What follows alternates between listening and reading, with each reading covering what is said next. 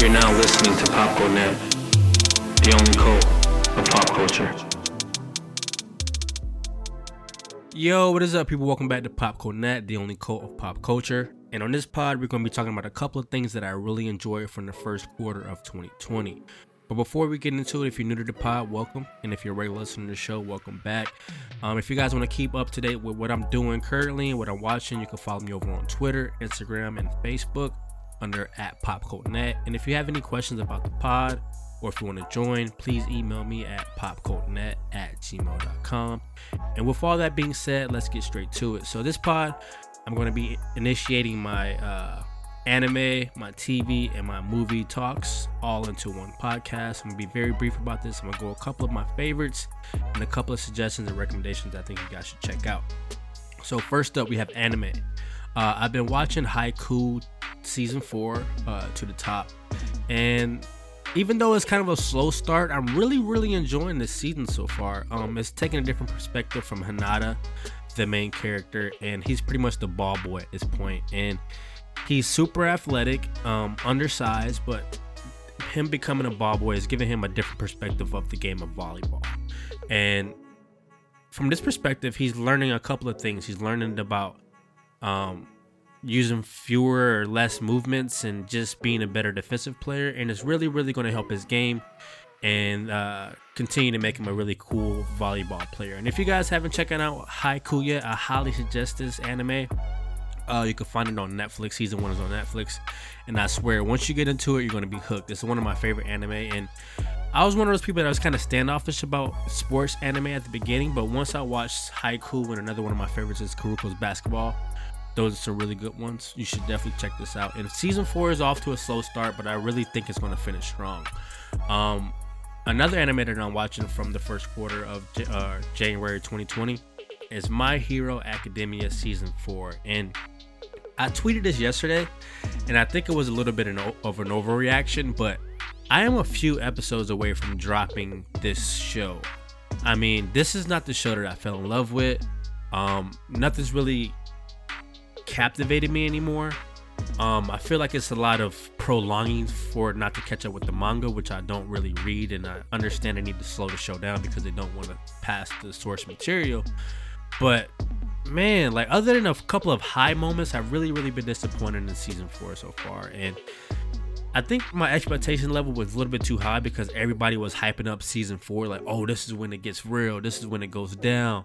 And other than a couple of cool action fight sequences, I've really been let down, and it's been very disappointing. And the arc that it is in right now, people are calling the babysitting arc, and that's how bad this shit's getting, guys. It's really getting bad, and I know it was an overreaction, but it's really getting to the point that I hate watching fillers, and I kind of want to just put off the show until, you know, those lists come out with like anime fillers, so I can skip those and just get straight to the source material. But yeah, My Hero Academia season 4 is really a letdown, and the 1 through 3 seasons were all solid, and it's just coming to a screeching halt at this moment. As far as new anime, I just started watching Id Invaded, and yo, once I give you this premise, I don't know if you guys should go just pause the pod and come back and check it out, but do whatever you got to do. So the premise is, if you guys are familiar with Psycho Pass, I would say a Psycho Pass meets Minority Report in a world that Christopher Nolan created. Now, if that didn't sell you guys, I don't know what else to tell you. This anime is so thought-provoking and is so freaking interesting, and I can't wait to keep watching it. It follows the main character. His name is Akiko, and he's pretty much a cop whose family was murdered, and he went out to murder the guy that killed his family because why not?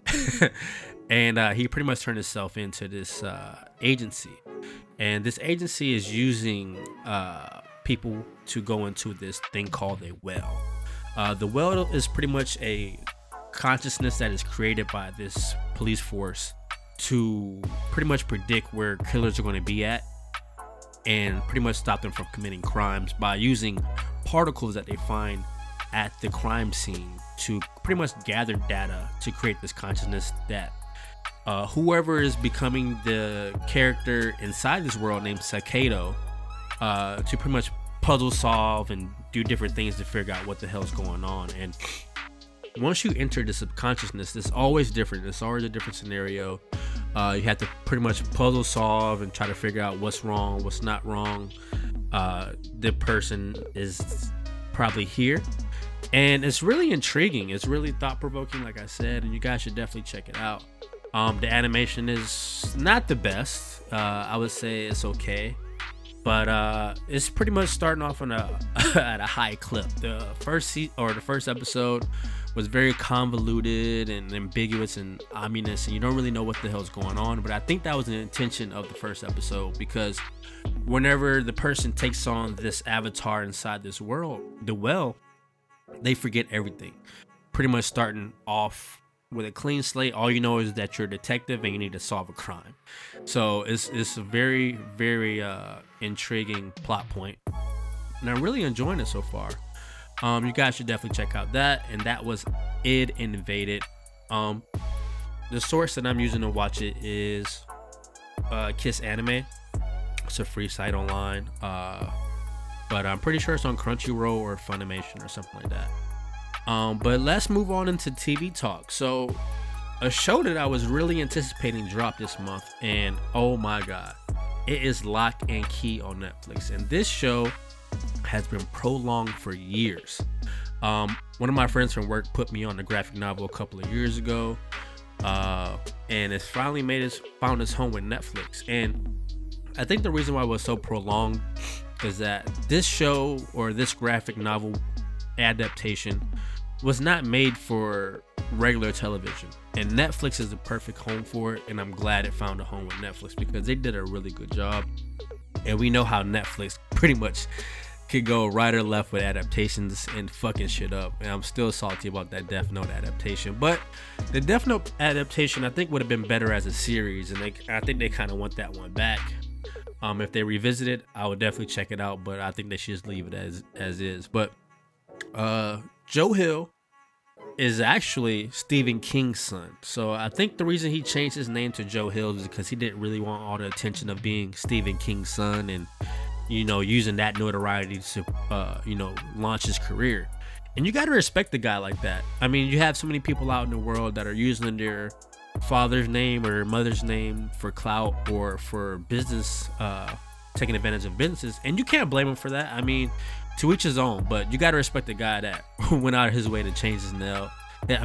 Change his name to Hill to avoid being labeled as Stephen King's son.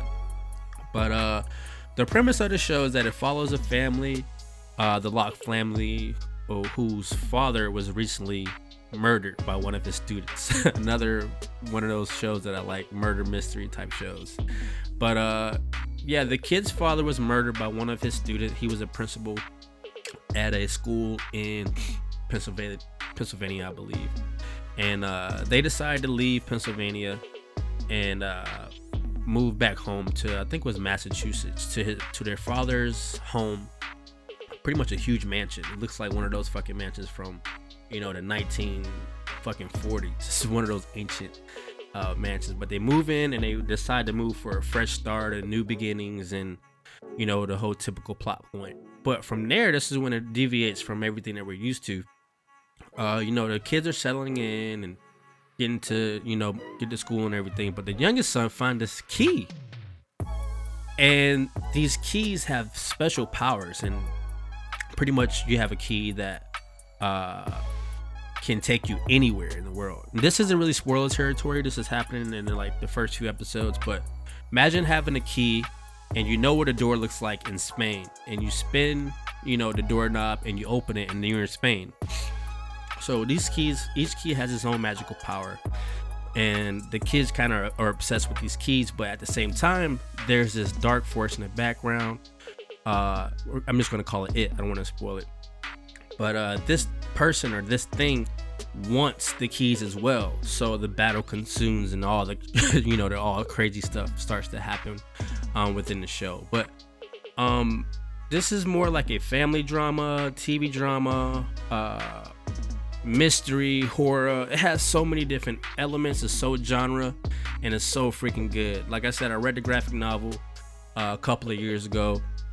And even though Netflix decided to not adapt it panel for panel, this turned out really, really good. Like, I'm looking forward to season 2, and if they make it. But I heard they're writing season 2 right now, but it hasn't been confirmed. But oh my god, I hope they definitely do it. It was really good. You guys should definitely check it out. And that was Lock and Key. And on to movies. So one of the most controversial movies that dropped this month was Birds of Prey, The Emancipation of Harley Quinn. I believe that's the title. Fucking long as fuck. And they decided recently to change the name to just Harley Quinn, Birds of Prey. Reason being because it's not doing so well as they expected in the box office. I saw this movie last week, I believe Friday, and to my surprise, I got tickets maybe like midday that day, and I'm one of those middle row people when you go to the movies. And when I went in, when I went into my AMC movie app, it was still seats available midday. I'm like, oh my god. Usually when I wouldn't say this is a blockbuster movie, but usually when a movie of what I expected this to be, those seats would have been gone. So that was kind of shocking at first. And then when I got there, I wouldn't say the movie theater was empty, but it wasn't a ton of people there. But I'll give you guys a couple of stats about how I was doing over the weekend. After some great reviews, it was an 81% on Rotten Tomatoes with a B+ certified fresh on CinemaScore. From this past weekend, it was sitting at 33 million, which is well projected under what it was projected to be, 55 million. Overseas, it earned 81 million, which is low because it was expected to make 110 million. People are saying that this was caused because of lack of interest in the Suicide movie, and they're like, why is there even a follow-up? And people are saying this cooled off the streak of, Shazam, Wonder Woman, Aquaman, Joker. Like, it seemed like DC was finally onto something, and they finally figured out their recipe and what worked for them. And honestly, I really enjoy Birds of Prey. I don't know if I should call it Harley Quinn Birds of Prey or whatever. I'm just gonna call it Birds of Prey for the sake of this pod. But I thought it was a pretty solid movie, to be honest. The premise is pretty much, it follows the aftermath of Harley Quinn's breakup with the Joker and her pretty much finding her joy in life again and her purpose. And some people are reading this as feminist propaganda, but I didn't have an issue with it at all. I mean, sometimes with movies like this, it can be feeling like it's forcing down your throat, and it feels like you're a guy watching this and you're not supposed to be watching this. This movie isn't for you. But I didn't feel that way at all. The director is Kathy Yang, and the screenplay writer was Christian Hudson. She wrote Bumblebee. But I'm going to go through some of the characters and what I thought about them during the film, because we got introduced to a couple of new characters. But one that we're most familiar with is Harley Quinn, played by Margot Robbie. And it's to the point that whenever I think of Harley Quinn now, I think of Margot Robbie. Similar to Henry Cavill with Superman or Robert Downey Jr. with Iron Man, she is Harley Quinn, and she is sensational. So charismatic, so dangerous, so silly, so sexy, so everything. And she did a really good job. I saw some clips on YouTube a couple of minutes ago, and she pretty much did some of her own stunts on those rollerblades. There was a couple of action set pieces when she was like rolling and beating guys' asses up on rollerblades, and to find out that she actually did some of her own stunts was pretty interesting, and I think she did a good job. We have a character that were just introduced called Black Mask, played by Ewan McGregor, and I haven't really heard anybody else say this, but his performance really reminded me of the Joker for some reason. And I'm not really familiar with the character from the comics Black Mask, but this performance was very Joker-esque, and I'm not saying it was bad. It was very over the top, very one of those flamboyant villains, very charismatic, but at the same time threatening. This guy is fucking psychotic. He could turn on pretty much the drop of a dime. He'll fucking kill your whole family. So he was very threatening. Ewan McGregor's performance was really good. It's cool to see him not as Obi-Wan Kenobi. But yeah, it was pretty fun. Then we have Black Canary, played by Urine Smollett Bell. Her performance is very Foxy Cleopatra like, very 1970s like. She's super funky, super fun, and she'll kick your ass. I liked her performance. Then we had Huntress, played by Mary Elizabeth Weinstein. She was a socially awkward assassin, but she's pretty much a badass. Then we have Renee Montoya, played by Rosie Perez. She was cast as the typical 80s retro cop, and she pretty much was the glue that kept the team together once they all united. But my likes for this movie, I like that DCU actually leaned into Suicide Squad. And I say that because a lot of people didn't really like Suicide Squad. I didn't love it. I thought it was okay. Introduced like a really unique take on the superhero genre at that point. And before it came out, it was supposed to be this dark and gritty and street-like type comic book movie. But I think they turned it down, and it became this kind of fun, try to like be like a Marvel type movie, and I think that kind of ruined it. And I know Jared Leto is still pissed because supposedly he did some really dark shit to get into that role. But overall, I thought it was okay movie. I wish I could have saw the actual vision that the director had in the first place, and I'm kind of upset they got scared about the backlash from that. But I do enjoyed how they leaned into that, and that atmosphere that was created from Suicide Squad kind of trickled into this film. A lot of cool things with colors. The cinematography was really good. I really enjoyed the atmosphere, and the soundtrack isn't as good as Suicide Squad's, but it was really, really good, and it kept the adrenaline flowing throughout the movie. But yeah, I don't think the issue with Harley Quinn Birds of Prey is that it was a bad movie. I just think that the marketing for this movie wasn't up to par, and they kind of went into this with their chest out for no reason. I think only 2 trailers dropped, not a lot of teasers, not a lot of steam, carrying this movie into the weekend, and they kind of just dropped it. Also, the title wasn't, ideal to be that long. I think on my AMC movie app, it was the smallest font in the world. And I'm like, what the hell is this? I'm like, okay, that's Birds of Prey, because its title is so long, so they're shrinking that, but I don't think the title would help it at all. The only thing that could help this movie make up the money that it's missing out on is just hopefully people actually want to go see a movie that's really good. Maybe some guys are kind of like standoffish because it's a whole female cast, but I really, really enjoyed it. My girlfriend enjoyed it as well, and not sure if I'll go back and see it in theaters, but once it hits like a streaming service, something like that, I'll definitely check it out. But I say that, and to say this, I did have a few issues. One of my issues with the film was that it took, I would say, a Deadpool-like approach to the storytelling, which means like a lot of backtracking. Like you move forward, and then Harley Quinn will pause and start narrating something that happened before this happened, and you go back.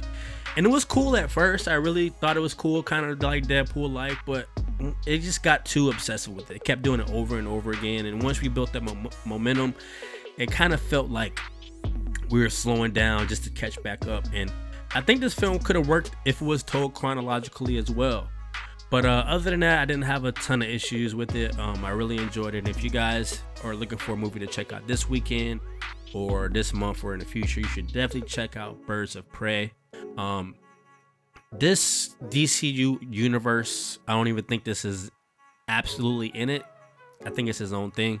But whatever DC is doing, I hope they really do keep it up. I hope they don't get scared because they're like, oh, we did an R-rated movie and look what happened. Like I said, the action fight scenes were fucking brutal. Margot Robbie was badass as Harley Quinn. Super fun, popcorn movie. I just think that this dropping in January kind of fucked it up. Like nobody's really going to the movies in January unless you're like a cinephile, unless you're a comic book head. But if this movie came out like spring or like summer with the colors and stuff like that, and close to Halloween with a lot of cosplay going on, I think it would have did a lot better. And maybe they hit the drawing boards about when they release movies and when not. But with all that being said, I hit anime, I hit TV, and I hit movies, and I hope you guys enjoyed this pod. And if you guys want to hit me up on Twitter, once again, that's @PopCultNet. and let me know what you guys thought about the movie. Also, please don't forget to rate, review, and let me know how you're enjoying the pod. And with that being said, I'll see you guys next time, and you guys enjoy the rest of your day. Peace.